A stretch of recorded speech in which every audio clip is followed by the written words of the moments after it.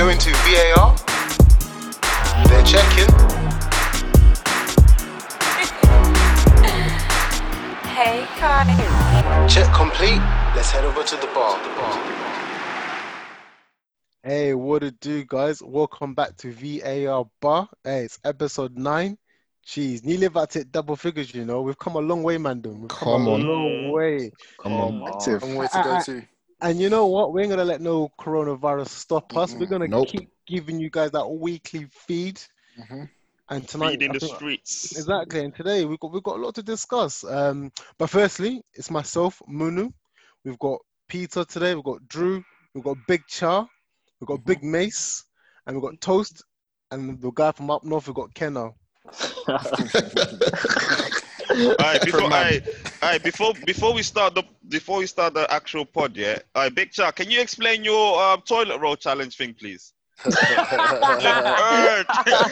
you not read my caption? I said that I lost the first minute of the video. What the hell? What the hell?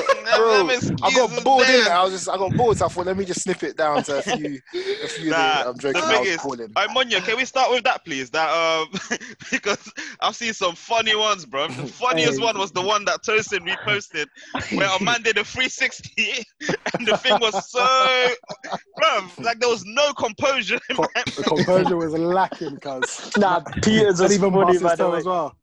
Peter's was funny. I just want to say, for all our listeners, don't worry. Man, I'm talking a lot right now, but we will share with you all these videos. I feel like Yeah, let's do this. Good shout. Let's do this. So don't worry, guys. We'll be posting it on our Twitter and on the Insta. So please watch out for this.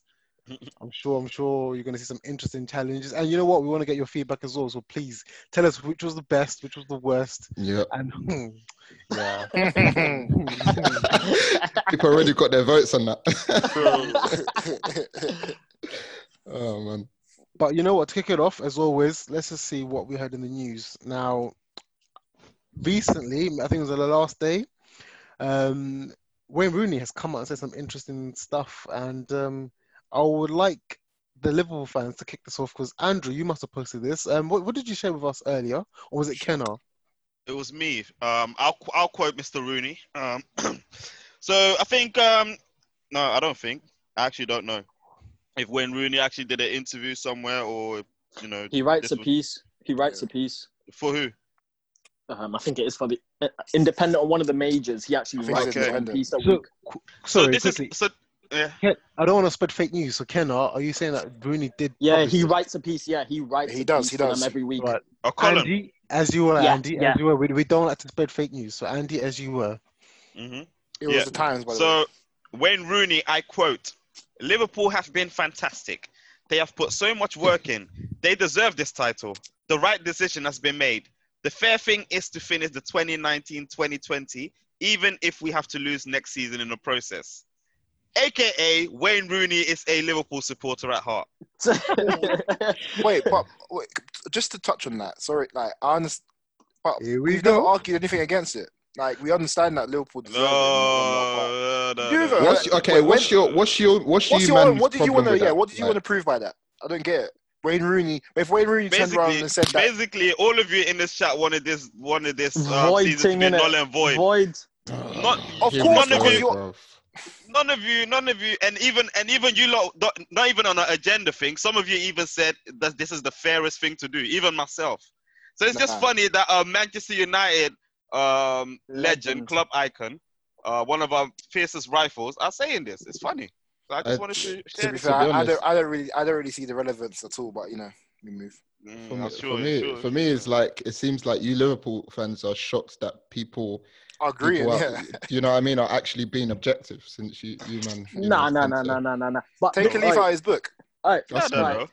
Yo, all this week, all I've been asking from people is to be objective, and people have just gone, "Oh, you're saying that from a Liverpool standpoint, blah blah blah." I will Let's be overdose objective. if this gets void. Exactly. I will this and that.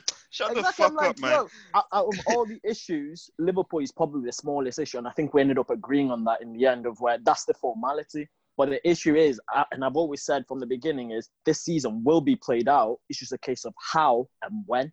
And I think from Rooney's point, I think it probably is, it makes the most sense of where this this season could last the whole year. Realistically, I think we shouldn't be scared of almost cancelling 2021 season.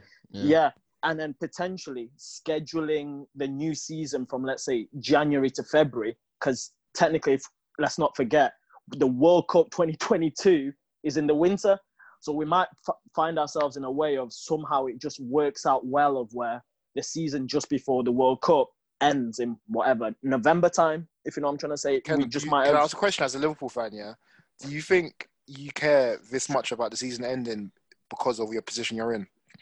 No, I don't really care, to be honest. It's honestly, like I've been saying all this time, it's about being fair. You can't stop a season midway, not even midway, 29 games in with nothing resolved. If you know what I'm trying to say, think of it from a whole, like an actual competition.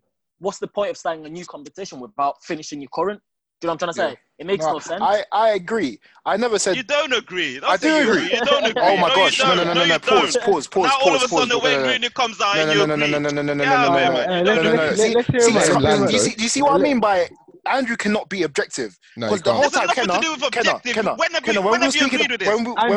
we were speaking about this earlier, what did I say? I literally said, technically, you have to finish the season, not even just because of the Liverpool situation. Liverpool's probably the only thing that's actually probably you could call certain in this whole situation. There's Man United, there's the Champions League qualification that's not a formality. There's relegation that's not a formality. So overall, in terms of football, of course you can't finish the season. My point was when I was saying that I'd laugh if Liverpool don't, because you have waited so long for this moment, and of course something has come such as big as this. Obviously, you can't control what happens in the wider world, but I find it funny simply because of everything that's happened. Even if you go and do finish the season will always be the coronavirus. Oh yeah, season, that's what you said. The asterisk. You said the asterisk. That's the point. But in the end, what I've said as well on top of it about being an asterisk, that's fine. It makes as a Liverpool fan, I don't care. If I was a Liverpool fan, I wouldn't care. But even if, let's say, it was another way round, whoever qualifies or gets relegated, there'll be an asterisk full stop. So of course, yeah. At the end of the season, it doesn't matter. But I think this season has to be ended. It just has to end. It's just a case of when. And I think I heard today of people saying basically there potentially could be no football realistically up until August, September. Yeah. So think about how deep that is. It's crazy. Yeah. So basically, I still stand by the point of that it should be null and void, to be honest, just for your information. That's what, because we had a discussion. I was just going to touch on that, Andy. We had a discussion about that a couple of days ago where, like, from an ethics perspective, where, I mean, to resume, obviously, I think they said that the season will be postponed till no earlier than, the 30th of April. Yeah. So the guarantee is that there'll be no football. But my question for the null and void is why null and void of where realistically, like hearing from today, is there shouldn't be or there won't be any football up until September time. What we rushing, what we null and voiding, because you might as well finish the season from October onwards. So you're saying that when the smoke clears, then resume the season. Yeah, you finish it off. Because null and void makes no sense, because you're not rushing Champions League or Europa, which potentially is why people were saying null and void. People are like, oh, we need to start Europa in July. We need to start qualification, don't we? But if realistically there's no football till September, October, you might as well finish it. Because you've still got Europa, Champions League to finish off. And you've still got, whatever, if people want to finish it, they've still got, the Nations League to finish off. So you might as well finish everything off for the year and then take stock when it's all said and done. It's just looking like a massive congestion going to be. That's what I'm thinking. The knock-on effect is going to be a madness, man. No, but what's the congestion? That's my question of when. Okay, so obviously they've cancelled what do you call it? Euros. So that's gone. So now there's still Europa League, Champions League. There's still the qualifications for next season's Europa League, Champions League. There is Copa America that has not been cancelled yet. That's been postponed. Has that been postponed as well? Yeah, that's been postponed as well. 21, okay, cool. So there's no international tournaments. Guys, what I don't understand is, guys, what I don't understand is like any decision taken right now will set precedent.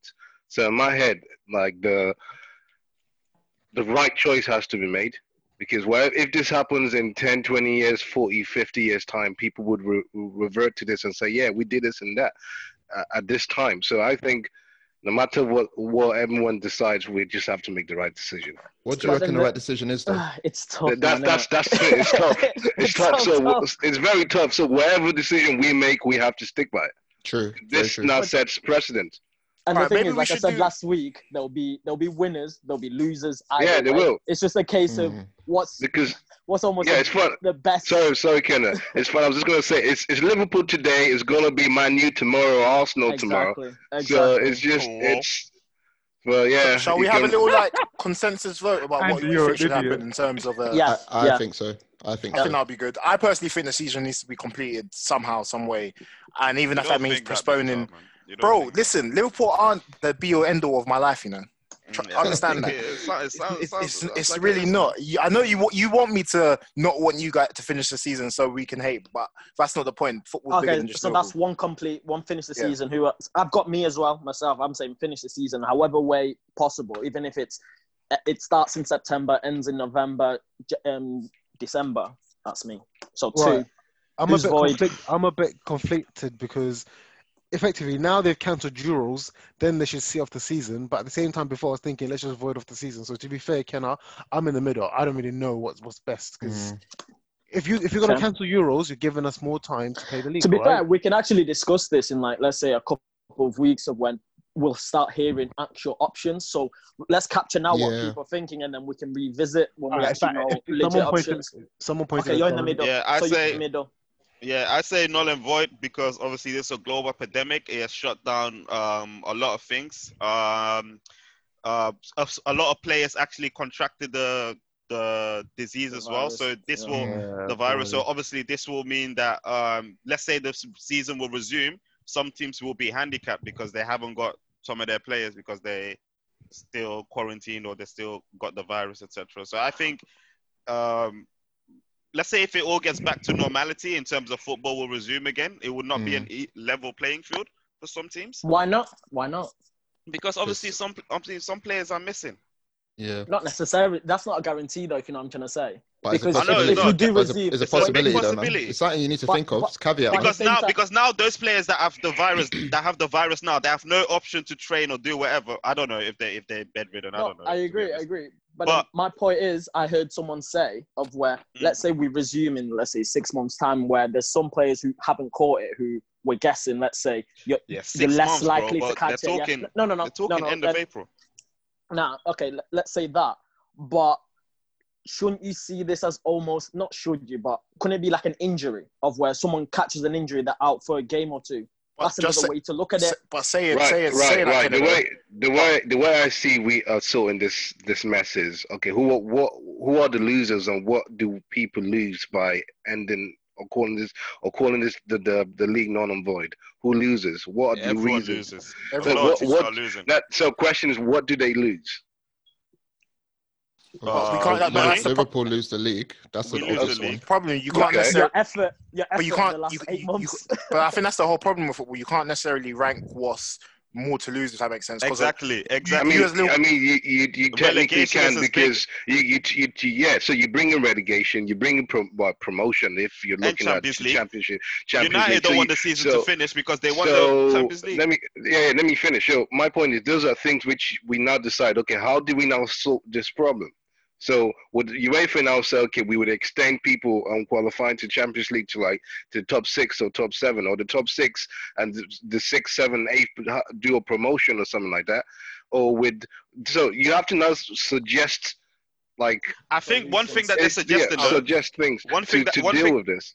One thing that they're suggesting though that I read is that they will remove the Champions League place for FA Cup or something, or the cups or the Caribbean Cup. I don't know which one.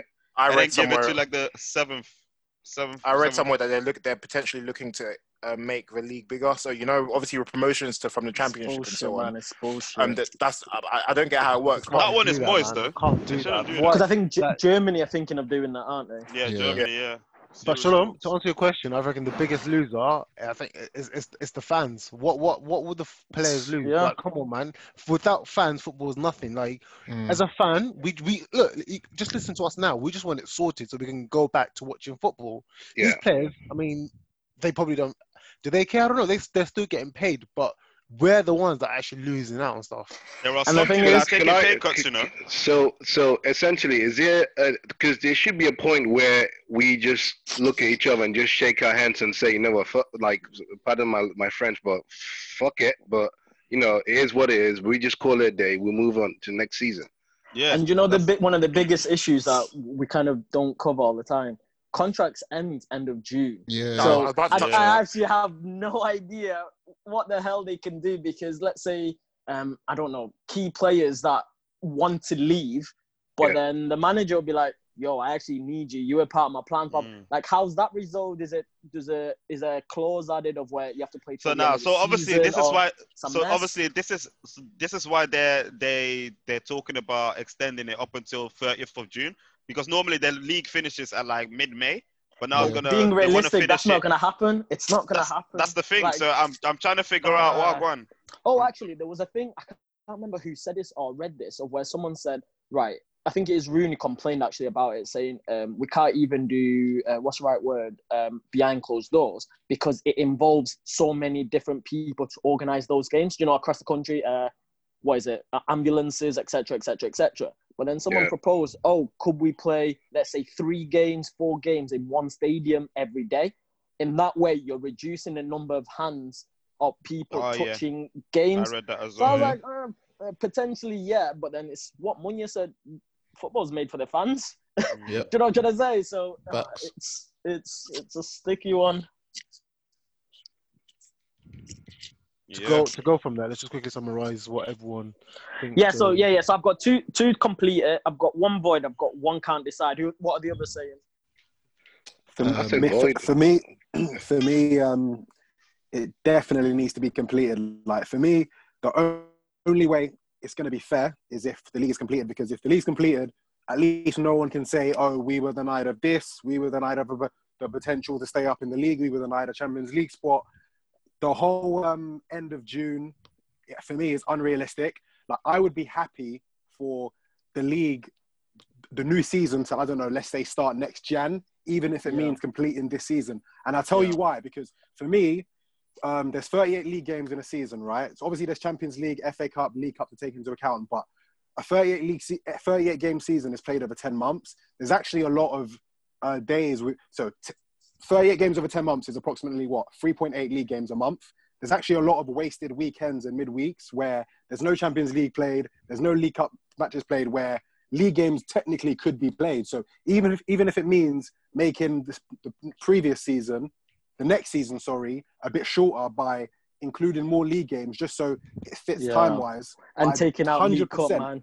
That's exactly. I mean, if that needs to be taken out, that's not a problem. But and internationals maybe I think a 38 game league can be completed in a much shorter period than 10 months. Yeah. So even if it means shortening how long the new season gets taken to be played out, this season has to be finished. It has to be completed. So yeah, that's me. Yeah, cool, man. I think for me, yeah, it's a tough one, but I think I'm going to stay on the fence for now, similar to Mono, like just until we understand what the actual options are behind all of this, and what direction we would go in either way should we take that direction. So for now, I'm just going to sit tight and see what happens in the next couple of weeks. So it looks like, guys, we're just going to stay tight and see what's going to happen. And when we have our pod towards the end of April, I pray that we'll be hearing some news of football around the corner. Now, to move on quickly, before we get into some other discussions, something's been circling around in the internet on social media. I'm pretty sure all of us in here have played some sort of street football. Growing up as kids, we'll be with our mates. There's once a game where there'll be a designated keeper. So one person will be in goal, and then the rest of you will be fighting to get through to the second round or however many rounds you'll be playing. And there's a bit of controversy of what we actually call this game. So from what I've just said there, do you guys know what I'm trying to say? Yep. I used to call this game Wembley, I think it was. It's Wembley, man. It's Wembley. Wait. Cup. Okay, here we go. So I'm going to pick up the 3 things I've heard. I've heard the right one, which is World Cup. I'm joking. there is World Cup singles and World Cup doubles. There is Wembley singles or Wembley doubles, and there is another one that someone just has no brains and calls it knockout. I've legit never heard of World Cup. It's always been Wembley's for me, man. Bro, that's so mad to me. The cage is outside my house where I grew up. Bro. First what? 12, I can see Wembley. I can see Wembley on the corner. We call it World Cup singles. It's World Cup singles, doubles if you're with someone. Wembley, brother. What I said earlier on Twitter is like, what are you winning at Wembley? The Community Shield. Like, yo, you win Champions League there, B. What the hell you win? You can make up what you win now, bro. It's World Cup, man. That's the pinnacle of football. Therefore, come on, man. You are talking that talk. Bro, I understand World Cup. When people say World Cup, I understand it, but the streets out here, bro, it was a resounding, I think, 81% on my Twitter that said it's Wembley, man. You're from the north. Of course, you might look up to Wembley. Come on, man. You might look up to Wembley. Wembley's on the corner for us, so we know. But for me, obviously, in Holland we used to call it like in the streets. We used to call it kampioenen, which literally translates to champions. So yeah. Ever since I moved to the UK, all I've known it as Wembley. So I've never heard of World Cup. That's so crazy. I don't know about World Cup or whatever. Wembley, man. I don't know about World Cup at all. So Wembley wins it. Wembley wins out here. Wembley, there's more Wembley Donnies in it. Yeah, definitely. So Peter, did you call it World Cup? Yeah, I knew it was World Cup, man. Come on. I'm baffed because you're from down south, Peter. That's mad. Yeah, I've always known it's World Cup, man. What happened to you, fam? You're the only one from like close to London that's calling it Wembley. What the hell? Bro, I don't know. Bro, that's what it's called, bro. It's always been called Wembley, bro. You know what's mad? I always found it a weird name for it as well. Back then. Like, why are you guys calling this Wembley? That's my point. It's weird. Why Wembley? Not my beef, innit? I'm not from the UK, man. At the moment, it's looking like a tight 3-3. So Shalom, bring it home. Bring it home, man. Shalom is Wembley as well. It's Wembley, boy. Wembley.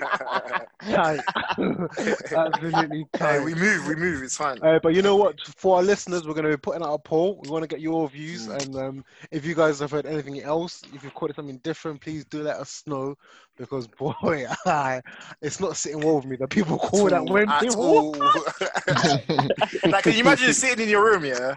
So you hear your door go, someone's like, yo, come and play Wembley. I'll be like, what? Sorry, what? That walk up, but hey, but I like it though. And Andrew, I'd like to hear what you said as well about how you used to call it champions in your ends. Campeones. So guys, moving on to one of the first discussions today. Just going back to what I said there about World Cup singles. There's always a designated keeper, and I want to use this first topic to talk about goalkeepers. Unfortunately, with the Euros being cancelled, I know we briefly talked about Pickford, and I think a lot of people here can agree that Pickford has lost his form. At one point, he was one of probably the best keepers in England, not the best in the world, and he should have been rightly so England's number one choice. However, unless someone agrees with me, I think that's no more the case. If Southgate was to pick his team, his starting 11. I don't believe it will be Pickford. However, I think he would still pick Pickford. I just want to hear what you guys think because I really think Pope. Nick Pope should be number one. I'm taking Popey, mate. Nick Pope. I'm with Henderson. I'm going Henderson. Yeah, I've seen him. He's better with his feet from what I've seen. But don't you think that, like, in terms of just maybe let's say experience at the top level, experience as well, yeah. Experience is overrated, man. But what pick your best keeper. Nah, but can you say with chess Henderson is better than Pope? Pope is decent, man. No, it's better. It's just this is what I'm saying. Like, preference. Solid. Yeah. What I think is especially with, I remember I was listening to one podcast. And basically they were basically saying that, like, cool, we understand what Henderson hasn't had the cap, or he hasn't played in like professional, like in competitive nature for England. But you know, when you have that, like, not even try to pick up like United as a footballer, when you've been brought up in a system where that's pressure in itself. Yeah, you have to be the best day in, day out. I think he's got the arrogance required for Yeah, top level.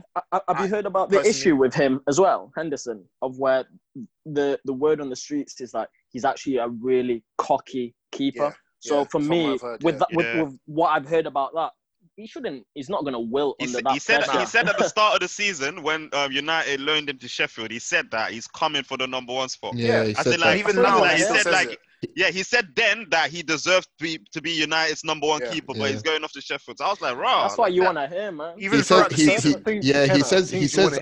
he says like out there statement. Well, not out there, but just really confident statements, man. Like I think when just touching that, he was literally saying that. He was like, "Yeah, I'm not coming back to United if I'm not number 1, more or less." Like, that's proper backs himself, man. So I respect the side. In that sense, I think, okay, cool. I understand that. Like we've seen like with keepers in the past for England that you can wilt under pressure. But if you got that confidence in yourself, then put him by. Because mate, I have no confidence. You can have all the confidence and all the experience in the world, but if you're not a good keeper, then I think in between Nick Pope and Henderson, I think it's like a preference kind of thing. Yeah, definitely. But I just don't want to see Pickford. But just saying, we're saying that, like Southgate really rates Pickford with his feet. He's gonna pick him. I wouldn't be surprised if I see Pickford. This is it. We don't want Pickford. Okay, let's discuss these 3 keepers' main attributes from what we've seen. So let's start with Pickford. What do you guys think? Who's got the best hands? Okay. Let's do it. Let's break it down. Let's break it down. Shot stopping. Shot stopping would be Pope, Henderson. Actually, no. I've seen Pope have worldy games. I would give that to Pope, man. I think Pope. Shot stopping. Yeah, Pope. There was a game against I think City maybe when I think Pope gets peppered. Yeah, he gets peppered. I know, but he ships as well. He ships bookie goals as well, man. But he's got the most. He's got the most assists. He's got the most. Most clean sheets. Sorry, in the Premier League. Yeah. I'll give that to Pope. Yeah. Handling. Ooh. I'm Hendo there. Hendo on that. Yeah, Hendo's clean. Yeah, looking very tight for Pickford right now. Pope is very. Forget that guy. We're talking shot stopping, handling. Don't mention that, Donny. That's his 2. Nah, but you know, commandment as well. Yeah, that's what I was gonna say. Commands his area, man.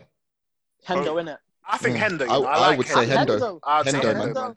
Nick Pope is bigger, but Hendo, from what I've seen, is a lot more vocal. Like I always see him screaming. Yeah. So I think. Yeah. So then, if we finish off kicking, obviously it's Pickford. Yeah, Pickford. But bro, for me, that's bottom of the list, man. England get the best keeper in there. Hey, but you're forgetting one, Kenner. Reactions. Just because you're a good shot stopper, Okay. I mean, that's the one. That's Pickford. Pickford's got good reactions. I was gonna say, yeah. That's Pickford. Actually pretty good. Pickford over Pope and Hendo, Yeah. No way. That's me. Nah, slightly, man. Slightly is. I'm not sure. Couple of the goals against Chelsea were a bit. To be honest, because basically, remember the game against United, the Everton one, the 1-1. Even though he made that mistake, he made a few saves in that game that were reactionary. Like, and he does that. He does that most games. Often. Yeah, he does that most games. My issue with Pickford, I put him in the same school as Lloris, the near post bandit. Near post bandit. Everything near post, it doesn't get down. Or turns it goes to slow near post. Yeah. He's not a big keeper, innit? So like, if he's actually central, if he's central in the goal, the chances are you can actually beat him on his sides. Yeah. But that's the thing. Like Pepe Reina in his heyday, he wasn't a big keeper neither, but he would reach, boy. Like he would get there. And Pickford, I think, is similar size to him, but he just flies. Okay, so are we all agreeing Pickford's bottom of our list? Oh, he's bottom, bro. He's 100. Yeah. So lads, it's either Pope or Henderson in it, but I prefer Pope. It's the first game of Euros. Who are we saying should start for England? Nick Pope. I'll tell you what, I think, simply because I'm going to give it to Nick Pope because it's one of those ones where Sheffield United, they've got the second best defence in the league. So not saying that takes away from how good Dean Henderson's been this season, but sometimes when you have a better defence, it does make you look a better goalie. Like Burnley, I've got, I think, like the 10th or best 11th in terms of goals they've conceded this season. They're 10 or 11th in the league. And people are still giving Nick Pope his flowers, regardless of the fact that they concede quite a lot of goals. Yeah. I think that says a lot. I think it probably says a lot more about Nick Pope than it does about Henderson, isn't it? Nick Pope for me. But can we not then talk about the actual team and the shape of the teams as well? Like, but that could be. Sheffield is like better tactically and even the shape of them is just A1 every single game. Whereas Burnley, they've been struggling. They're a bit kamikaze. Do you know what I mean? Yeah, he's got 10 clean sheets. Right. Huh? He's got 10 clean sheets, so they must be doing it okay. Like, I think Nick Pope, because he's been in the England setup, he understands. Like, he works, I think, every day with our coaches, whatnot. I give it to him, and obviously, that. Pick your best keeper, man. Yeah, and when you go throughout the season, no, I'm just saying the fact that he's had a very we've already said it, that Hendo and him, there's not much to choose from. But the fact is that Popey's been in the England setup for a long time now, so I think that alone to me edges it. Yeah. That's also also as a keeper, relationship with your centre backs is important. You know, massive. So if you know your centre, you need to know your centre backs, man. I don't think Dean Henderson knows. Hasn't played with any of them. Yeah. But in terms of a better keeper, I actually think Hendo's a better keeper, personally. Yeah, that's fair, man. I'm looking at statistics now between Henderson and Pope, and there isn't much in between them. So clean sheets, Hendo has 10, Pope has 11. Goals conceded is where it's a massive difference of where Hendo's conceded 22, Pope 40. Yeah, he's been worked more, man. Yeah, no. What I'm saying. Bring the shots face one. I want to see that one. Yeah. This is coming. So saves, Henderson 70, Pope 89. Save success, 76% saved by Henderson, 69 by Pope. So in terms of actual saves percentage, Henderson's making more. Penalties saved, 2 by Hendo, 4 by Pope. Both have saved 1. Punches throughout the season, 11 Henderson, 5 by Pope. But then this is massive as well in terms of high claims. So I thought Henderson was more dominant, but Henderson has 16 and Pope has 37. He's more dominant, man. I'm telling you. That's dominant, man, because that's a big difference. I see that as well. Like corners, in a goalie, you know, especially corners, he fishes them out, man. Yeah. So he's like 6'7" or something. He's very tall, man. He's very tall. But the thing is, but even by the sounds of what Kenna is saying, Dean Henderson has been the better goalie, though. I think there's stats to make either of them to look better. To be honest, I think the case could be made for both. It's preference in the end. As long as I don't know if any of you guys have ever like tried to like go in goal like on like an 11-a-side pitch just to kind of like see what it was like. I did it in training one time, and like my boss basically got like one of our players to like put crosses in, like basically like 20 crosses. Those balls come in quickly. So when I say that, when keepers get rooted to the spot, I fully understand it, because the difference between the ball, like a really like Trent whipping a ball in and hitting someone's head and into the net, it's like a second and a half, man, honestly. So those goalies that have got good like hands, like collecting high balls, like I got a lot. Do you think a lot of it comes down to instinct as well, like what you think is the best decision to make in that situation? You can't think, man. I think the biggest thing is position. Yeah, you have to be at the right position, and that's why I think Alisson is a great example, man, because he makes hard shots look simple the way he saves them. But like people think it's his handling when it's not. Pickford would be fumbling, but these times. Yeah, but these times Alisson is just saving these shots calmly. But Alisson. To touch on that, before I actually came out as an outfielder player, I started off in goal, and I actually started off in goal when I was. You look like a goalie as well, you know. Bro, do you know what? I kind of regret coming out of goal, because I reckon I could have had. Not saying I would have got scouted, but I would have had a better success if I. The next Kevin Kameni, yeah, you know that. the next Chelsea tangent. It just got a bit boring for me. It got a bit boring. Like, I was missing. I was like, just standing there and stuff. Before we move off England, can we shout out the black goalkeepers worldwide? We're gonna go past and present. We'll go through some of the worldwide keepers, but before we move on from England goalkeepers, I just want to give a shout out to Jack Butland. A shame, because I saw a lot of potential. He was rated, man. And that stupid team from the Upper Midlands, they shagged him, man. Stoke City, they absolutely ruined his career, man. The thing is, he could have moved to Chelsea, innit? But he declined. He wanted to. He said because they was gonna use him as a second goalkeeper, and he didn't want that. Oh, what, the Chelsea move? Yeah, the Chelsea move. Yeah. I said Chelsea. But he rejected it. Fair enough. Yeah, man. They shagged him though, man. That's he had a lot of potential. In retrospect, wouldn't that be a good move though? Now Chelsea's going through what they're going through with Kepa. Boy. Nah, for me, with things like that, you always have to respect players shagging the move if they just want to play in it.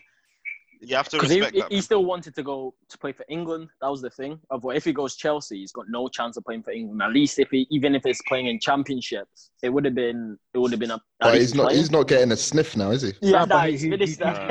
No. When Stoke did get relegated, he had been called up for England. Called up. Yeah. Who was he around? Joe Hart and Pickford. Joe Hart and Pickford. And Tom Heaton. Tom Heaton. Oh, I like Heaton, man. He's good as well. Butland did play in the Nations League last year, so playing at Stoke didn't take him out completely. So he did have his opportunity. Nah, he's Stoke class, man. Dry, man. Stoke dry. Their team, man. So moving on there, we mentioned Alisson. So from that, Andy, I just want to get you guys your opinion on who is the best keeper to have graced the Premier League. Ooh. Ever. That's a great question. Ever. I think it's Fabian Barthez. Yes. Oh man, what a guy in there. That foolish. Let me start off with throwing out some names, obviously, because I know Fabian Barthez. That's a bit of banter there. You don't really mean that, of course. For me, I'm tied between Jens Lehmann, not because I'm an Arsenal fan. Jens Lehmann. Jens Lehmann, steady. Or Van der Sar. Jens. Not even in my top five. Not even in my top five. Jens is not even top five. Peter Schmeichel died or something? What's wrong with you, man? Yeah, probably going to be Schmeichel, man. Or Petr Cech. Or Cech. Cech. Pre-helmet Cech. Yeah, that's mine. Yep. Pre-helmet Cech. It's mine. Even okay, not pre-helmet Cech was different. No, pre-Arsenal Cech was different, bro. You know what I mean? Cech in general, innit? Nah, but pre-helmet, when what's his name? Yo, you couldn't score past him. You couldn't. He was nuts. I liked him, man. He had everything. He was such a well-rounded keeper, man. He was so good. I think for me, it's got to be between Schmeichel, Cech, and Van der Sar for me, man. In terms of those three. I might say Jens Lehmann, you know. Yeah, I might actually say Jens Lehmann. Well, no, you chuck that in for decoration, innit? Yeah. Jens Lehmann was good at Dortmund, innit? But Arsenal. Ever since he got sent off in the Champions League final, man. Quick question. I can't forget that guy, man. Would you even put Lehmann above Pepe Reina? Oh, no way, bro. That's my point. Nah, but the thing is, people proper sleep on Reina, you know. Them 3 years, bruv, Reina. Because he had banterous moments that I put Lehmann moments, but Pepe Reina was a class goalie, man. Nah, I'd put him ahead of Pepe Reina, definitely. You put Lehmann ahead? Yeah. Stephen, one thing. I think Reina collected, was it 2 Golden Gloves? Yeah. Three and three. Yo, 3 Golden Gloves. Come on, man. Jens Lehmann, he played in Invincibles, did he not? Yeah. Come on, man. I don't know. Yeah, he was. He was a keeper. Yeah. Oh, come on. Lehmann. Oh, yeah. Lehmann, bro. Yeah, man. By default, if we're talking Premier League, then... Bro, he won us the FA Cup final as well with his saves against Man United. But you know what? It's okay. As Peter said, but he's not top 5 though. Facts. He's not top 5. No. Okay. No.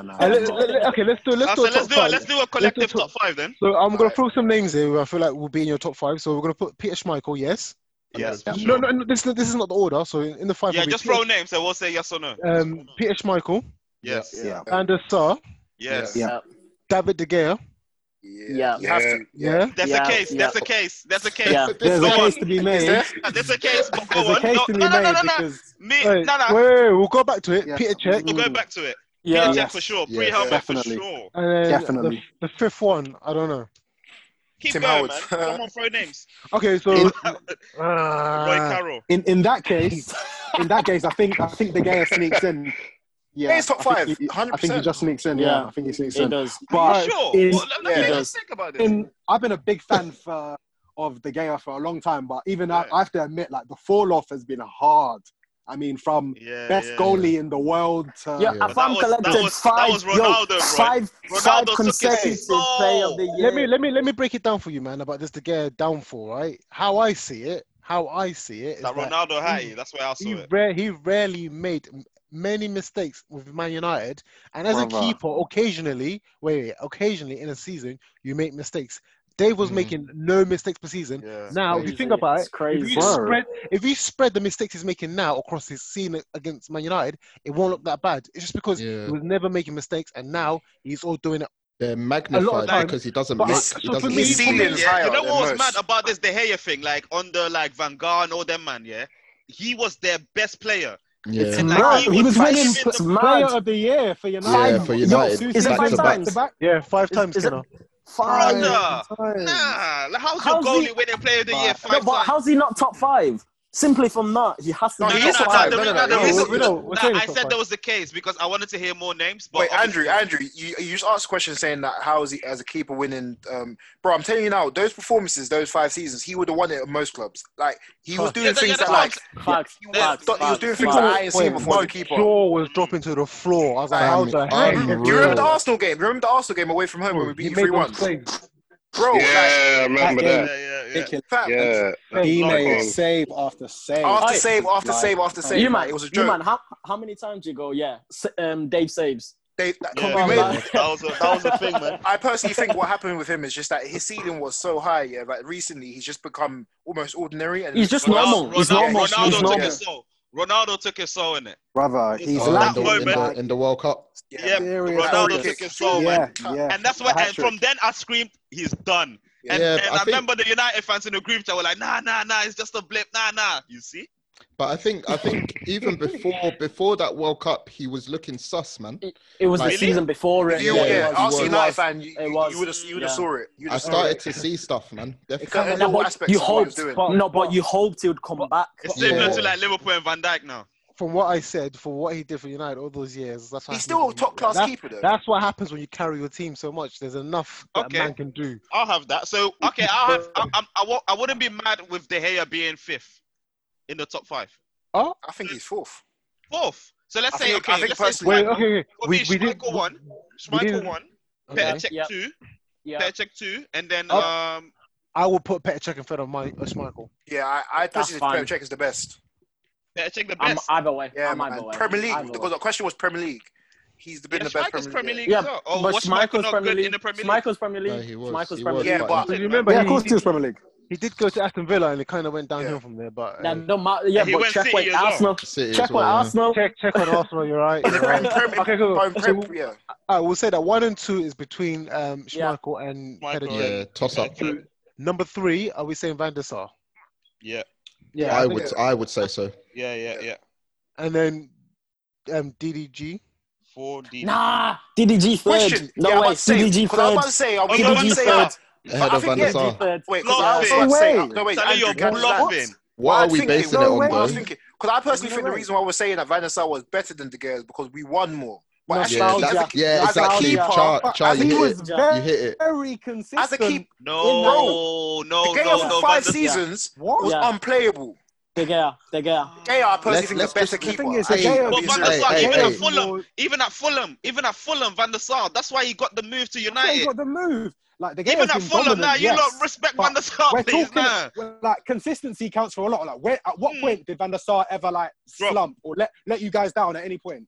Like, bro, you know what I mean? never pretty much. He was consistent. His only ball game. Wait. Listen. Liverpool. No. Listen. I'll give you a stat, and I'm gonna shut all of you down. I don't want to hear that though, man. You know what's coming. I know what's coming, but please. You know what's coming. Van der Sar collected 3 PFA Team of the Year, yeah, and he played in probably the best United side ever. Yeah. But then De Gea's collected 5 in this era of United. He collected 5 PFA. I guarantee you, some of them when we won the Premier League. It was during time. He's only won 1. He's only won 1 Premier League. De Gea, of course, is more talented. I'll have that for sure. No, he's better, brother. How you collecting 4? How you winning 5 in a period of where that's because Man United were more reliant on De Gea in this period than they were on Van der Sar. Let's not forget, De Gea. We're not saying he's not. De Gea. We're not saying he's not. in the times that he's done what he's did and the madness he's did, it has been a low-key, I'm not even going to say a low-key, it's been a yucky era for United in terms of... The worst. And he's been the best in the... He's been the best keeper in the Premier League. Not just in he's been the best player in the Premier League. So even when these Man Cities were winning the Premier League, the Chelsea... Their keepers were coming close. Still better at keep. Bro, trust me, De Gea was a better keeper than... But doesn't getting pumped every game counts for anything. Huh? Of course, it was like United were getting moved to every single game. He had to bail them out. So doesn't that count for anything? But you still, of course, he still has to make the saves. He still has to make the saves. But the argument always gets me a bit funny because I'm always like, cool. What do you think a keeper's job is to do? It's to save, regardless of like the situation. I don't get it. He's playing, he's still meant to save goals. Nah. But to be honest, I hear you, man. I hear you, man. To be honest, it's fair. I wanna quickly throw out a couple of names in it just to see where they may rank. Don't say any C, of these man. Guys are in the top 10. Hold tight. We got C, man. I'll lock up this. We got David Seaman, obviously. Tim Howard, David James, Joe Hart. Yuck. None of these guys are even. Are you saying like this sounds like the no, not for me. David James, Calamity James, come off. David James, definitely not David James. Tim Howard. So what? Tim Howard, nah. Joe Hart, Shay Given, none of these guys. Yeah. Oh, Shay Given. Definitely deserves his flowers. Yeah. Really? 6 out of 6. He deserves flowers. Yeah. He deserves flowers. Shay Given at Villa. Shay Given at Villa. And Newcastle, man. Nah, forget the Villa side. Newcastle. I'm talking Newcastle, man. I can't lie. We're throwing it back here. Thomas Sorensen, Paul Robinson. What are you telling me? Paul Robinson. Wow. Hey, that guy cool. You see, Paul Robinson was near post merchant as well, you know. Yeah, he was. He used to get all Paul Robinson is remembered for was that goal he scored from that free. From his box or something, or from But you know what's made me realize though, after naming a few days, like other than the four we've been arguing about, the ceiling for keepers in the Premier League hasn't actually been that great. It has. We've had a lot of shit. Yeah. Like, I'm picking at straws there. Yeah, really. literally. I'm thinking, who else has been alright? It's mad. Yeah. I think Alisson, Alisson and Ederson maybe might even go into the top 5 because. Yeah, they need longevity though. I was gonna say Alisson, but he needs few more years, and then Ederson for 2-3 seasons was top tier, mate. Like we were talking like better than. Nah, man. Really? Nah. Okay, cool. It's forever been Brazil number 2. That's always my argument to this. Even when Alisson was at Roma, man, he was still number 2, man. Yeah, but we can go about preferences in there because. Yeah, I think it's a preference. No, but you can see why. You can see why. Right, cool. If you're not, proof's in the pudding. Okay, no, cool. Okay, cool. In that situation, Firmino doesn't really necessarily always start for Brazil, but that's not to say he's not one of the best players in the world. Like. It was all about preference. But this is actually proof in the pudding. But you have to include him in that conversation of the best keepers in the league right now. Because of the level that we're talking about. He's second right now, for sure. He's second. I don't know. I think. Okay, so are we going to talk about top 5 right now? In the Prem, because people have their reservations about Leno, and I think Leno is a good keeper, man. To be honest. He ain't top 5 in the Prem, no way. Let's name top 5 then. Right now, I'll probably say Alisson. I'd still give some Ederson. Yeah. Hendo. Probably Nick Pope. Nick Pope. Pope. That's 4. Okay, that's 4. That's 4. De Gea. Okay, based on current form, not De Gea. But De Gea's got 90. De Gea would be in the top 5 though. In current form, right now he will be. Yeah. Of course he would be. He would make top 5. Yeah. Yeah, he'd make top 5. Like Leno should forget himself. He should forget about any of these. I like Leno, but Leno. But in terms of reactions, if we filter it again, in terms of reactions, Leno's top 3 in the league, man. To be fair, his reactions are mad. If there was going to be the best save of the season, it'd be Leno's against Tottenham. If you don't remember that, or was that last season? Maybe that was last season. What Son's shot? Which one? Which one are you referring to? It was last season. So I'm pretty sure it's Leno against what's his name in Everton? Everton. What's his name? Striker. Calvert-Lewin. Yeah, Calvert-Lewin. Yeah, the point blank header safe. Yeah, that was a good save as well. Leno has made some mad saves this season, though. No, Leno is a good shot stopper. You know what it is? It's next season we're going to judge him on because he's had 2 seasons to settle in now. He needs to be. I'll try to find in his team. The thing, you know what it is with Leno? He's not. The thing is, Leno's not elite. He's not like a De Gea that with. He's not a good keeper. Like, I can tell he's not elite. I don't that's what I'm saying. Like, he's not elite. Top level in him. But if there's a solid defense in front of Leno and he doesn't concede as many shots, he will look good. People say 100%. He's got so many errors in him. I think it's him, De Gea, and someone else that are leading. Like he's an error merchant. Lloris. Isn't Pickford in there? Pickford. No, it was Pickford, De Gea, and Leno. They're keepers that did the most mistakes leading to goals. Lloris is the biggest fraud man I've ever seen. Oh, I'm sure by the end of the season it'll be so long. I spoke to Andrew about this, and I think it's because he's at Tottenham. I know at Tottenham, but he's been made worse because he's at Tottenham. Because he hasn't, man. He's just dry. He's been dry for time. Trust me. He's been dry for time. Hey, let's not. The guy can't kick. Lloris has been at Tottenham for a minute. Let's not. And he's been dead. That's another thing, he's been. He can't kick. He's a near post merchant. And this is what I said. Hugo was a prospect, so he went to Tottenham. I think as a stepping stone. Yeah. 100%. As a stepping stone. Tottenham was not his. Obviously, as time goes by. Bro, no one wants him. Wow. No one exactly. Because testimonial is local, Because he's not got better. Been there for 8 years. No one wants him. 8 years. You're exactly right. He was at Lyon. He was 3 or 4 years. No, bro. He's been there for a minute. Mad. He's been there for a minute. He's won nothing. He has won nothing. Oh my days. Even Spurs grabbing him at that time was something of a massive. I remember it. I was thinking, what? Yeah. Because he was a hot prospect. So I thought, okay, he's gonna go to Madrid in a few seasons. No one wants him. I think we need to get some views from the Tottenham fans. Anyone? We put out. I hear crickets. I hear crickets. And this is personal support at the local police station. Unfortunately. Tosin, thank you for reaching out to the police. Hopefully we hear something back from them. Guys, we miss you. Wherever you are, come home. Everything is safe. Stay in isolation. Just let us know your whereabouts.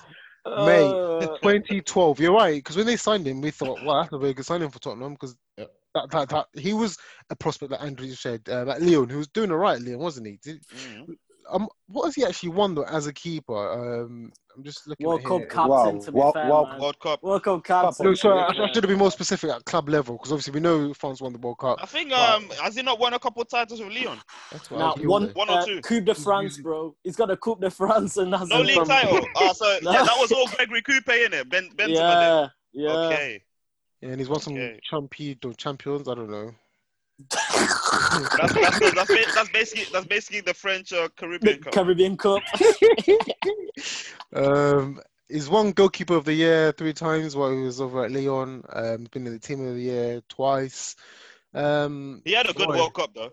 I remember. But even the World Cup, remember he made a mistake in the final. He was dead. He made a mistake in the final.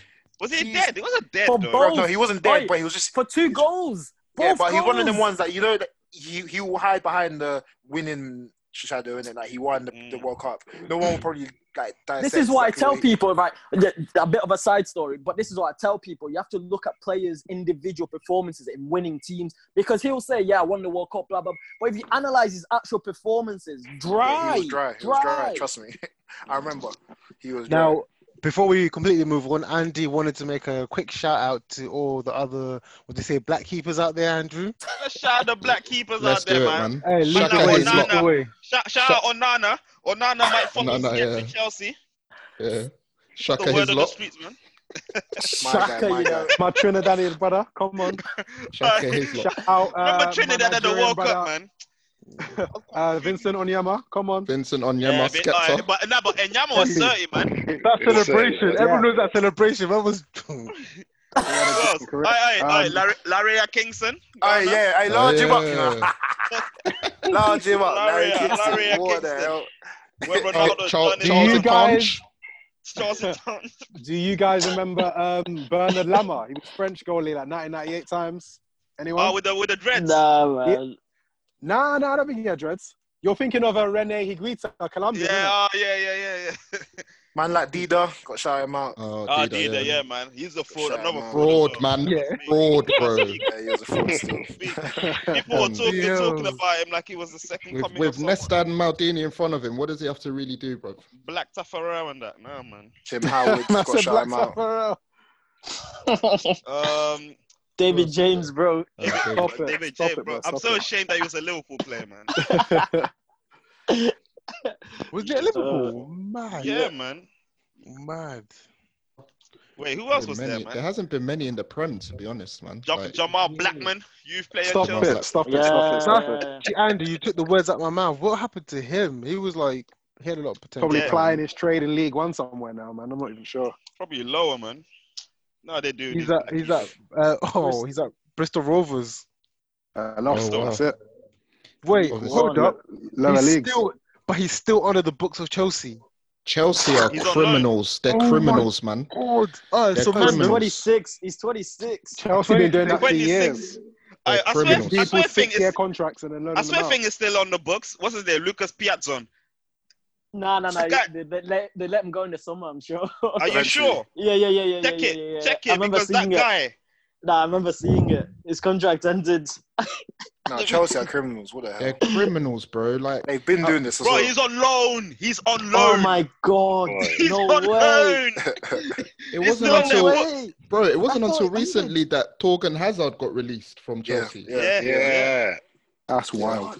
Damn. Mad, 8 years, Lucas Piazzon. 8 years. He was a hot prospect as well. Still alone, what happened there. Yeah. All right, just quickly go back to Jamal Blackman. He's at Chelsea since 2018. He's been to Middlesbrough. He's been to Osterons. He's been to Wycombe Wanderers, Sheffield United, Leeds United, Vitesse, that Japanese club, I think. Vitesse, bro. Vitesse. I said Japanese, Vitesse. Vitamin C. English was not my first language. I thought that was a dish at Wagamama's, to be honest. But Lol. And most recently, Bristol Rovers. So, boy, League One, like I said. Right. That is actually mad. Chelsea, wow, criminals. Yo, are we gonna quickly cover as well? Let's say top 3 or 4 in the world right now. In the world. Alisson. No, just general. Alisson. General what? General. Are we talking in form as well? Yeah, I'd say Oblak. Alisson. Thibaut's moving mad. If you Thibaut Courtois. Nah, man. Oh, Ter Stegen. Yeah, for sure. Yeah, they're my top 3. That's the 3. I think Oblak's the best though. Yeah, Oblak is the best. Oblak's amazing. He's amazing. That guy is crazy, man. What the hell? Have you seen that? I forgot the exact number, but it was like 100+ games, and he's got like 100 and something clean sheets, something crazy. It's crazy. So let's just confirm that top 3. So I think Oblak at number 1. Yeah. Oblak, Alisson number 2. Ter Stegen number 3. Yeah. Not much between these 3 goalkeepers, though. I don't think there's not much between Ter Stegen and Alisson, though. I think them two are good. They're very good keepers, but Ter Stegen has been doing it for maybe a bit longer. I don't think Oblak's... longer, 110%. But in terms of, let's say, today, who you're copying, I don't think there's much difference between Oblak and Alisson. But I think Ter Stegen is a bit below them. Nah, not even. I don't think there's much between all 3 of them. Really? Ter Stegen's funny. I think Oblak is a lot better than Ter Stegen. Yeah, I think Alisson's a lot better than Ter Stegen as well. Like, Ter Stegen's I'd say both of them are better. He's funny at times. Yeah, that's true. Yeah, I agree. Boys. But anyway, moving on to the second topic of tonight. We've talked obviously about keepers, and David De Gea gets a lot of criticism. I want to talk about managers criticizing their own players. Yes. Yeah, let's get into this, boy. Very, very, very touchy subject, because obviously we've seen what it does to players' confidence and how the effect happens. So I just want to start off with, probably, correct me if I'm wrong or if you disagree, I think the number one manager that openly criticizes his players, Jose Mourinho. Pussy. Yep. No disagreement there. Notorious. Exactly, as Pete said, they're notorious, and I think the one that really I'll never forget is the Luke Shaw one. Like, And Mount actually went backwards in his career, gained weight, and I do feel that was all coming off those comments from Jose Mourinho. So, why? Like, do you guys think why he does it, or like, I don't know. He's lost in the sauce, man. He's complete. Personally speaking, yeah, because when you look back in Jose Mourinho, he's always been controversial. That's one thing that he's never swayed from, yeah. But obviously, don't get me wrong, that Chelsea team was amazing. The Inter Milan team was amazing, but you very rarely saw him come out and actually go at certain individual players, even when times were bad at those points. Yeah. He very, very rarely done it. It's only recently now where there's been a few cracks in the way he goes about his operating, and I think he maybe feel like he's moving into that dinosaur category. He's almost even at Real Madrid. Because he didn't. Obviously, he wasn't that successful at his time in Real Madrid, and he used to pam Özil a lot, man. Like, he used to 60 minutes off. Used to hang him out to dry in the media, man. No, but you know what the funny thing is? It's like, but if you look back at his career, he was always at the beginning anyway. He was counted as almost an innovative, let's say, leadership style management. Yeah, he would come out and be like, yo, blame me, or he would divert it in a different way. But then it's kind of the opposite of where, let's say, the 2020 style players need that old school Mourinho back. Yeah. You know what I'm trying to say? It's kind of gone backwards the way players have evolved. It's like he should have done that. He's devolved. It's so weird. He's a very strange character. Well, I mean, but this is the thing for me. Like, obviously, he has players that he feels maybe doesn't put in the effort he might be looking for, or doesn't do what he wants to on the pitch, doesn't train well. But it's like, knowing that we are in 2020 and we know the type of modern players that we have, why does he still persist on taking that approach by hanging players out to dry and thinking it's okay to do that? It makes no sense. Just to add on that as well. For him, you're going. Sorry. Just to add on that as well, because before he joined, in the press conferences before he joined Tottenham, he more or less came out and almost criticized himself by saying, I have changed. I've realized that a few of my last positions, I've made mistakes, e.g. coming out and being as Mr. Critical against people. And he started speaking about how he's changed his coaching philosophy. Like, I remember listening to his class. I was quite fascinated to hear about what he had to say before he joined Spurs. But now shit's hit the fan. He's going back to what he done. The same old rubbish. Like, so I'm just like, did he really change, or were you just saying that so Tottenham fans can make me feel like you have? I don't know. I think that's just his management style, man. You have to remember where he's come from. It's not working, though. I mean, it's worked for him in the past. And I don't think that's necessarily... It's not really an excuse. At Chelsea, it did. It's not really an excuse, though, because what? How long has Pep been in football for? Pep's been in football for nearly like 10 years now. That's not him, man. The thing is, like, we have to allow like people and managers to just be expressive and be themselves. No, but at the same time, hold on. And this is why I like Mourinho. Obviously, not for my team, but I just like seeing him because he just talks what's real. He just says what's real. No, you're missing my point, because I'm not saying the fact that, like, cool, that's his philosophy, but it clearly doesn't work at the moment. That's my point. Portuguese people, I like that, though. They just say whatever they say. Yeah, cool. He could be a very nice moral person, but the fact of the matter is, it's clearly not working. It's not. That's my point. It's not working. That's why I mentioned the whole Pep situation, because Pep's been in football just as long as Jose has. But clearly, what Pep is doing, he's either moving with the times, or he's maybe tweaking at a few parts of the way he manages. Because I guarantee the way he treated people like Messi and stuff is a lot different to the way he treats people like Aguero and stuff. You can tell. But like, Andy, so question, they've changed. On top of that, how many successful managers today would do exactly what Mourinho does? And let me add to that of who remembers when Dean Henderson made a one of the most successful. No, wait. This season, Dean Henderson made that mistake. Chris Wilder straight after went, yep, that's not good enough. He's been amazing all season, but that's not good enough. We'll move on. That's it. You never heard anything else afterward. That's fine to be, let's say, in the moment, he didn't play well or whatever. But the way Mourinho does it, it's disgusting, man. He'll do, let's say, press conference, and then he'll carry it on. and then he'll carry it on and then continue and then so bring let's it use up. Wait, hold on. Let's use the most recent one, for example, the Ndombele. Andrew, sorry to interrupt there, but I think the example that Kenna used is a bit different. It's a bit different when it comes to keepers because. And he pammed them, bro. Chris Wilder pammed them. He didn't just say that. Yeah, but that's what I mean, and that was fair. And I think that was fair. No, but that was fair for the moment. Bro, Chris Wilder does this, you know. Have you listened to him? Yeah, he does it a lot of times. He said, my players can't hide. We're in the Premier League now. I'm not going to... I agree with that. No, but that's motivational. It's completely different. Yeah, I agree. I heard that and I thought, like he's right. But Jose comes out, he doesn't. He literally says that. So about this Ndombele thing, what was wrong with what he said? So he basically can we cover that properly? Because I feel like that's probably one of the biggest, the recent ones. The most recent and most notable call outs that he's done in recent times since he's been at Tottenham. So I think if I just read out his comments, I think it was after the 1-1 draw against Burnley. So he must have said in the first half we didn't have a midfield. Obviously, you know, alluding to and Ndombele. Hold on, there's more. Of course, I'm not speaking because young Skip played in that game. Skip, Of course, I'm not speaking of Skip because he's a kid of 19 who's played 2 hours in the last few days.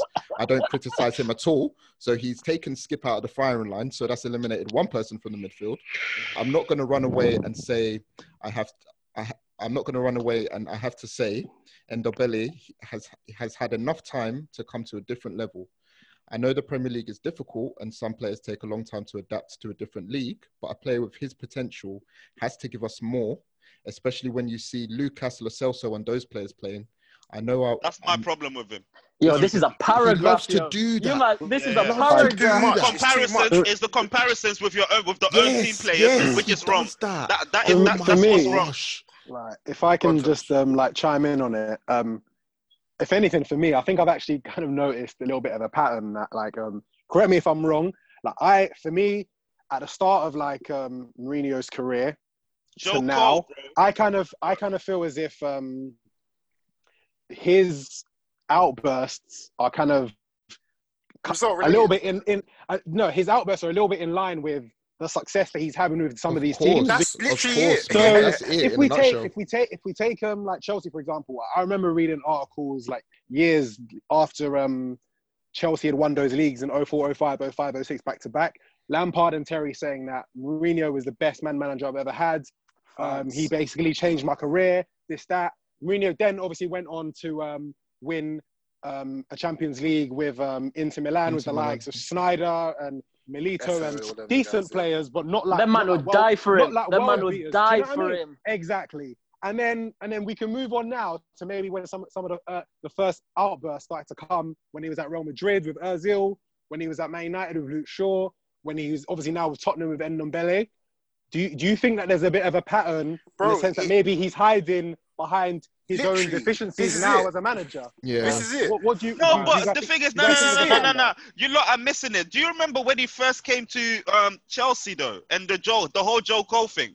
That used to be a thing back then, where he used to give. What was that? Remind so every time Joe Cole used to actually play sick, he would always at him. But Joe Cole would have the man of the match. He would always at Joe Cole. That was the thing back then.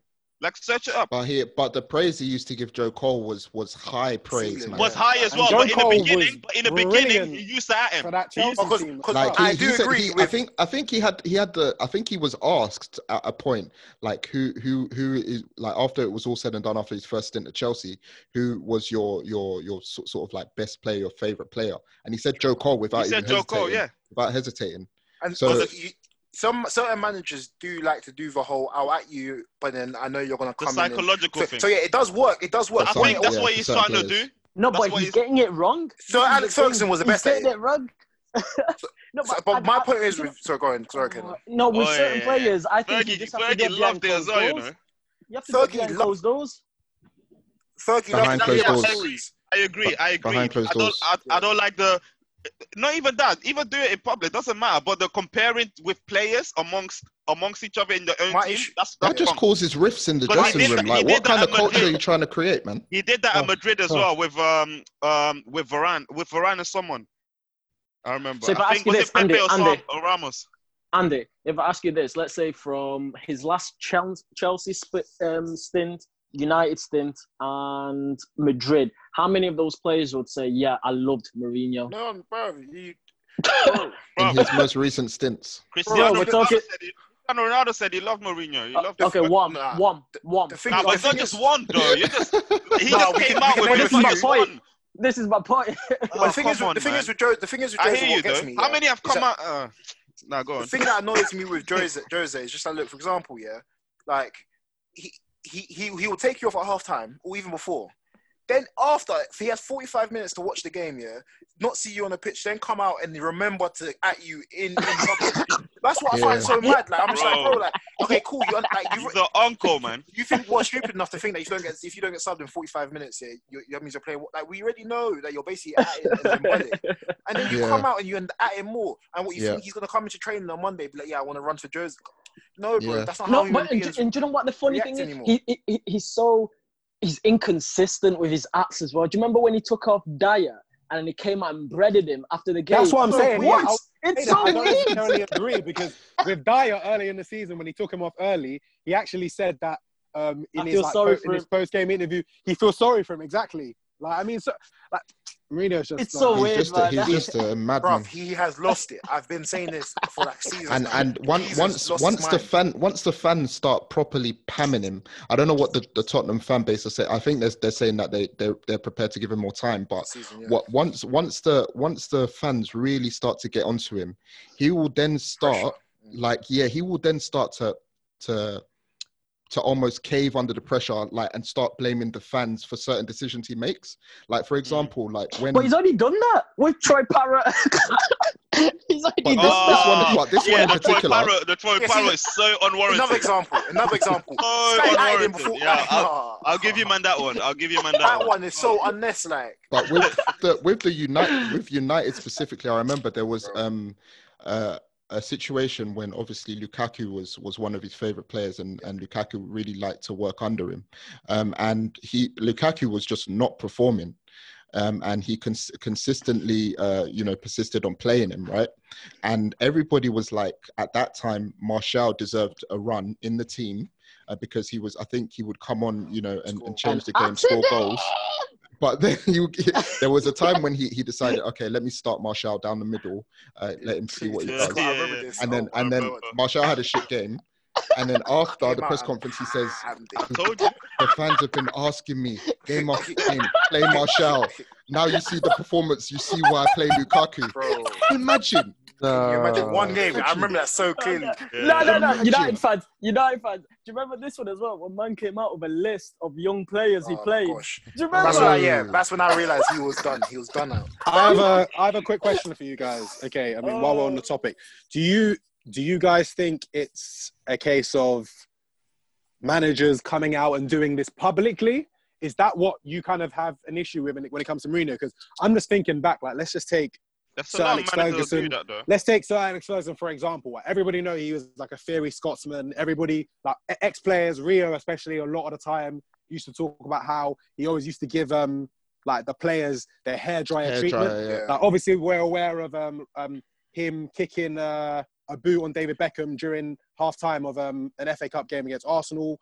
I mean, for me personally, like, I mean, there's been times in like towards Wenger's like last couple of years at Arsenal where, if anything, I felt the opposite. I felt as if he wasn't getting onto the players enough. He wasn't calling out crap performances. And for me, I think it affects different players in different ways. But my ultimate question is do you guys have a problem with it because he's doing it in the media and not behind closed doors? Is that why you guys I think it's just the because delivery. I think it can. I think that can, in ways, kind of motivate some players. It just depends on the cojones of those players. You know what I mean? Like, but I don't always know if it's necessarily a bad thing. It's the age-old thing with football. Yeah, even when we're playing it, like you need to know the player you're passing the ball to. That's what we all. It's like, for example, and I think it ties in with management. Like Ndombele, he's probably been through the door like for like a couple of weeks. You don't know how this guy reacts to you haven't seen him at the pinnacle of his game, like, so you don't know how he reacts to what and how he relates to certain criticism. You literally just slated the guy for like 2-3 weeks in a row, and we're thinking he's gonna come in and show you what he's got. He's been poor though, man. Yeah, but I think if we look at, like, I think the game against Burnley, and then I think the following game there were stats where they were saying that he didn't complete a single sprint. On Ndombele in either of those games, which is piss poor in, like, there was a player in football. 100%. There was a video highlighting that as well. If you remember, the game against Wolves, his lack of effort. Like, for me, like, just in terms of the skip and Ndombele comments, I personally don't think he said that much wrong. Because I'll be honest, like I said, there's one. You've got one youngster next to you, and you've got an experienced player signed for big money. Of course, he's going to get onto the experienced player because you're not pulling your weight. Like, I mean, putting players against each other. Don't compare. Right? That's the wrong one. That's to Stephen's point. If you actually look at Ndombele, 2 years ago, this guy was playing for Amiens. So his climb to where he is now, it's nuts. It's mad. He's probably still getting used to everything. So in anything, Ndombele's only just turned 23, by the way. So it's not like what people think he's like experienced, blah, blah, blah. Bro, this guy's still a youngster. I think he's still under 150 games. It don't matter. It don't matter. You're a professional footballer. I don't think age comes into it. So what? Even in your team, if you're not completing a sprint, you're getting kicked out. What do you mean? Nah, Andrew, wait. I'm sure he has said it. Kenna, you just said that Ndombele's 23. You know what I found out the other day? Steven Gerrard, when he captained Liverpool to the Champions League final. Oh my days. Everyone's Steven Gerrard. You're comparing him to Steven Gerrard? Nah, man. Nah. That's so mad. I thought you really was crazy. If you're going to bring age into it, then you have to be consistent. No, but then it's context as well. I added the context. And context, but I added the context. He was at Amiens 2 years ago. I added that context. He's probably played like one full season of Champions League football. But at any level of football, you can't do what he's been doing in those games. No, I agree. No. Andrew, we're not excusing what he done. Yeah, we're not. He deserves the criticism. But my point is the level at which he criticised the guy. That's my point. And how he did it. No one's saying, anyone with eyes could see that the guy deserves it. What level though? But what did he really say though? Like, I mean, comparing players against each other. It's never on. It's never wrong, man. You can't do that. If these are two players that train together every single day. You're creating cliques. You're creating rifts. You're creating rifts. This is the play. Hold on. This is a play that comes in. Compared Ndombele to Skip, just so I'm understanding. So do you want me to read the quote again? He removed Skip from the firing line. Say Skip is calm. But who is he comparing to GLC and the other man, the other centre mids? Lo Celso, Lucas, I think you mentioned as well. What's his name? Fernandez? Forgot his name. The black one. Gedson. What we're saying is that we're not saying Jose is wrong. What I'm saying is just the way he went about it. And I guarantee you, if this was a winning Tottenham team, that even the Dembele might have not been doing his sprints and his runs, Jose would not have highlighted it. And that's my point. The thing is, of course, though. Of course. But you know what I always say? Tosin. You're making him a scapegoat. No. I always say it's not what you say, but it's how you say things. So what he said, if you actually read it, he's probably right. As Tosin said, but it's how he delivered it. Exactly. It's nuts, man. Exactly. It's nuts. Exactly. But to be honest, if I was to compare with the thing is his acts towards Pogba is something that I would never, ever, ever agree and understand with. But this what did he say about Pogba? Huh? What did he say about Pogba? Bro, week in, week out, man. Week in, week out, saying that, well, mate, he used McTominay that was not rated in the academy at the time. He used McTominay as a make way by saying, look at McTominay, look how he's playing. Yeah, that's basically what he was doing. King of putting players against each other, comparisons and all that stuff. You really think Pogba's going to take that to heart? He's going to laugh. He's like, I'm come on, man. That's not the point, man. That's not the point. Just bad publicity. You don't need. You don't like. But Jose's the Ndombele one. But Jose, he do you know what he does? He says things and you don't need that publicity. Like Tottenham fans, given the fact that they're rubbish and they've been rubbish for years, don't need their manager atting their players. When Man United have been being stupid, and we've been dumb for like years on end, we didn't need that publicity, the Pogba versus Jose. That's my point. You don't need it. even if you're not happy with a player, cool, like leave him out. Like that's your obligation, isn't it? But that's the thing. That's the thing that you get with. I'll be honest with you. I mean, like for me, I think it comes down to the player personally. So I remember when he made those comments about was it Rashford and Martial? He was like, now you can see why I'm always starting Lukaku or something like that. I don't know if he said that was Martial, yeah. Who was that? I think I've got that right. And I mean, for me, like I said, I can't speak to the psychology of certain players. But if I hear that, I'm gonna wanna step up my game even more and improve. I'm not gonna be like, oh, why is my manager getting on to me? It's not gonna be week in, week out. Week in, week out. Toast. Yeah, you hear it once or twice, cool. But the guy was doing it week in, week out, bro. He's basically telling him your shit. Like your shit. That's basically what he was saying. Don't you think a bit, Toast, as well? Like, I mean, we weren't playing. I'm gonna speak on United because that's the situation I know. We weren't playing well. The performances weren't good enough. Don't you think that, you know, these actions and these words that he speaks in the media, do you not feel like that's a deterrent of the bad job he's actually doing? Yeah, exactly. Do you not feel like the job that he's actually doing is not a good job, and he's kind of shielding that by putting, you know, the players in the firing line the way he did? He'll come out and say, "Oh yeah." No, I do agree with you, Prez. I mean, that was actually something along the lines that I said earlier. But for me, I'm just trying to look at it on both sides of the coin in terms of. I mean, I do fully get what you guys are saying when it comes if he's doing it consistently. But again, at the same time, if he's peppering you in the media, do you not think that some players could take it the other way and say, agreed. I'm gonna prove my manager wrong. Like it does come down to the psyche of the player, definitely. Yeah. Do you not think parts of Mourinho trying to do that as well is to not directly go at the player, but it doesn't work with everyone. It doesn't work with everyone. Toast. To add to that, 1 minute. So look at the two best managers right now. Pep and Klopp. Say that. They don't have to do it. No, but they do it behind closed doors. Because did you watch the City documentary? Yeah. You can see Pep behind closed door, bro. You'll get a pamming. You will get a pamming if you don't do what he says. But when he comes out, when you see the press conferences, bro, he goes, "It's my fault because I gave him option 1, 2, and 3, and they weren't the right option, so it's my fault." And then he'll absorb everything. But then behind closed doors, bro, you better know you're gonna get it. Same as Klopp. If you look at Klopp, I think all Liverpool fans will know this guy does not fancy Shaqiri.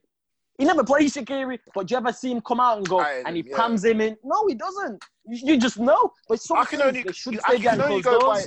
You can only go by what you see. Like the two most successful managers at the moment don't do it. So why? Like I don't care. Jose's not being successful by doing it, so he's wrong. But he has been because he's been doing it for years. He has been, but football has changed now. But that's what I'm saying. Football has changed now. Adapt with the times. So what you can say is his management style right now is not working for this current crop of players. 5 years. Bro, not current. It didn't work for United either. That's 5 years. But that's what I meant. That's what I meant. This last 5 to 6 years or whatever. But look at all the top 5, even the top 5 managers, top 10 managers right now. You add Simeone to that. Man manager Zidane, man manager. Simeone at Lamar, by the way. Yeah, but that's one player. Actually, but everyone loves him. Everyone loves Simeone. Let me give an example. So you know what the whole situation that was happening with Bale when Madrid wanted to get rid of him for like throughout the summer, and Zidane was basically coming out and him saying that he can go. Yep. The moment the season started, he was like, "Yeah, Bale's one of us." He kept saying the same thing. Bale's one of us. He didn't say a word. He didn't say a word. He didn't play him. Sometimes he didn't play him, but he didn't say anything. He's not fit. That's my point. Like, Jose will at you season week after week after week after week after week until you either leave the club or you somehow start to Jose would be like, why is he still here? Why is he in my club when I said he should leave? In United's case, he lost. He lost because the player didn't leave. With United, he definitely lost that one, man. So what, guys? Are we saying should players, regardless if it's Jose Mourinho or any manager, if they publicly criticize the players, should it affect them? I think there's a way you can do it. I think it's fine. At the end of the day, we're all humans, man. So yeah, I do agree with the guys that say like with some players you can do it, and with others you can't. You just have to kind of pick and choose, I guess. Yeah, the way I see it, just to answer that is just like. Back in the day, like when you were playing for some of the best teams, biggest teams in the world, like for example the Chelseas when Jose was there, the Madrids, like it was it's still the same thing, but like now I think footballers literally can tap up an agent and go and find 60, 70K elsewhere. Like the way you approach players now is so like it's bad, isn't it? Because when we look at it as a fans, we're like, no, we just like players deserve to be criticised when they're not playing well. But the fact of the matter is, like, football has changed so much that like you can't be at players like you man, social media as well. Media as well. You remember like Ozil when he was out in Emery? No, Ozil when it was out in Emery, we can out.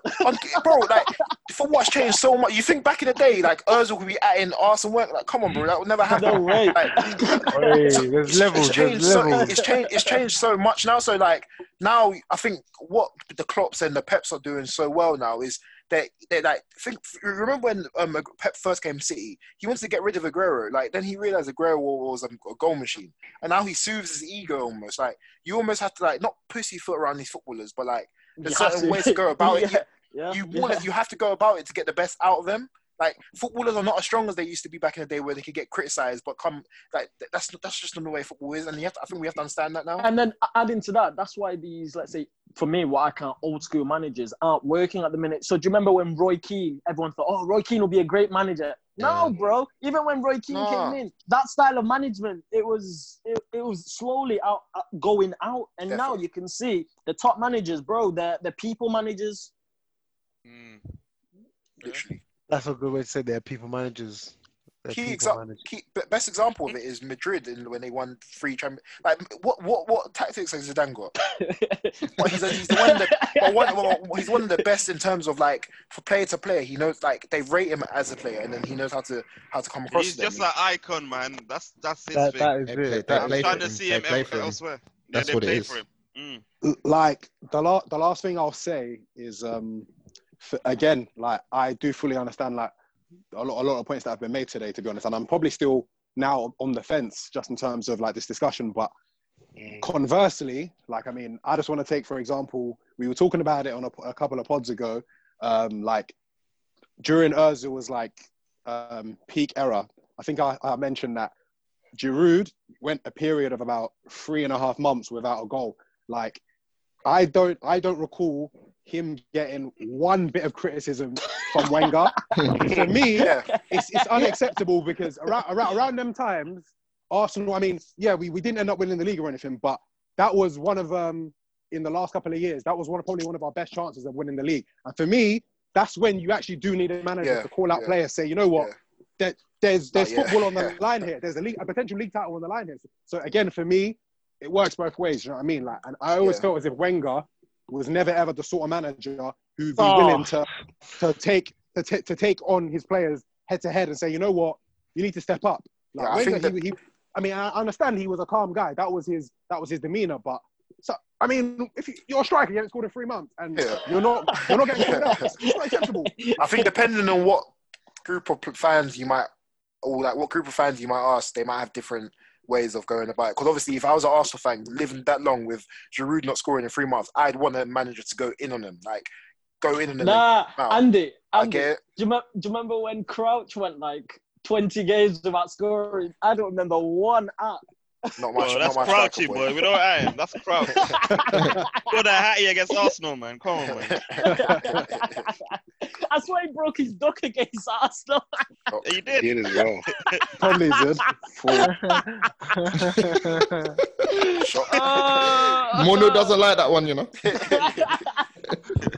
You know, that last time's 4 still, but hey. just before we finish off with this, are we saying it's wrong for managers to go out and publicly criticize their players then, or what? Is it just part of the game? It's not wrong. Not wrong. It's just you got to deliver it in a certain way, and you got to know the players that you're dealing with. I think that's the key thing. Yeah, knowing the players. Yeah, that's a good point. Yeah, right. So is that time, lads? Time to get our shots out before we come to an end. I know we had no football, but still, I've still got some shots in me. I mean, man. I've got some shots, boy. I need to let them off. Hey, I'm gonna let you start it off then. All right, man. First things first. My shot goes to coronavirus, man. I mean, it's been free the streets, brother, because we're missing football. I mean, like just for example, yesterday I was up last night till like 3 a.m. I was watching Arsenal v Liverpool 2002 Community Shield, and not just the 10 minutes highlights. I watched the 1 hour 55-minute highlights. I mean, Gilberto Silva's debut, El Hadji Diouf, Diat Mahaman, Michael Owen, John Risa. This is the lengths I'm going to just to get a full match of football. Do you know what I mean? So, man, you know what? We need football back. Like this, please, man. We can't. Free bro, man. Free bro. Please. Hey, Tosin, you made me feel a lot better. I thought it was just me doing that. Bro, I found my Arsenal player account. I'm just going through different games, watching, reliving games. Bro. I think it's a universal crime, man. We need it for honestly, I'm going mad. Bro, I want to. I didn't realize how much football impacted my everyday life. It takes up a lot. It takes up a lot of your time. When it's gone, you realize, I actually have more free time. Mad. Crazy. Any more shots from you, Toast? That's all for me, man. That's all for me, bro. Who's next? Peter? I've got a shot. You know, I kind of consistently with my shots is a bit of a Paul Pogba watching my shots, but with this shot, is like I'm hearing a little bit more positive vibes coming out of the Pogba camp. And I've said consistently that I think he's probably on his way out, but reports are saying that he's keen to link back up with the team, and more specifically keen to play alongside Bruno Fernandes, and I think we can all agree that would be a combination that we'd like to see, even if just for a short period. But I mean, if those reports are true, I would love to be able to hang on to Pogba, man, and have him in our central midfield. I see Andy sniggering there, but get me. He actually can't help himself. He can't, man. Oh my days. Nah, because it's just press, man. Pogba and Martial is a no-go zone when it comes to these players. Can't say anything. But to be honest, it will be good for the league, man. He needs to stay, man. 100%. I want to see that as well. I want to see that midfield. It'd be a good midfield. Who else? I've got a shot. I know we're not playing, but I think Hector Bellerin, he's still down out here. It was his birthday. On his birthday? It was his birthday last week, and it just made me remember how this guy needs to just get out this club. So, he's dry. Dry. Oh my God. So yeah, Hector Bellerin, please get out. And also again with Toast, please, Corona. I just hope. I mean, for the safety of everyone, this pandemic, it starts to lower down. I mean, at the moment, it's a bit mad. I would like to see some football, because considering there's no Euros, man. There's no tournament this summer, man. That's what we live for. Every 2 years, there's a major footballing tournament in the summer. That's kind of depressing, brother. Yeah, so you know what it is. We're still here. As you can all hear from our voice, still here. We're still here. We're getting by. Hopefully, this next month it just flies over. We need football back in our screens. Just to touch on it, by the way, guys, whoever's listening, please stay indoors, wash your hands, stop the spread. Yeah. Let's get it, man. It's important, man. It's important. Man. Exactly. But so once again, everybody, thank you for tuning in again to VAR Bar. Obviously, without no football, it's been a bit mad, but I hope you enjoyed today's session. Please keep supporting on the socials, Insta, and Twitter.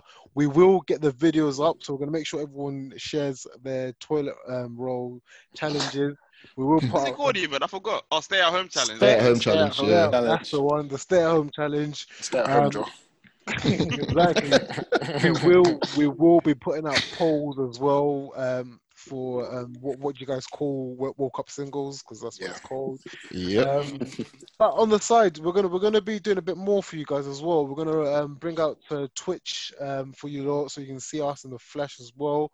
So we'll be plugging that in. Yikes for certains. We're going to be providing a bit more different content. Obviously, there's no football at the moment. What else do we us boys love doing?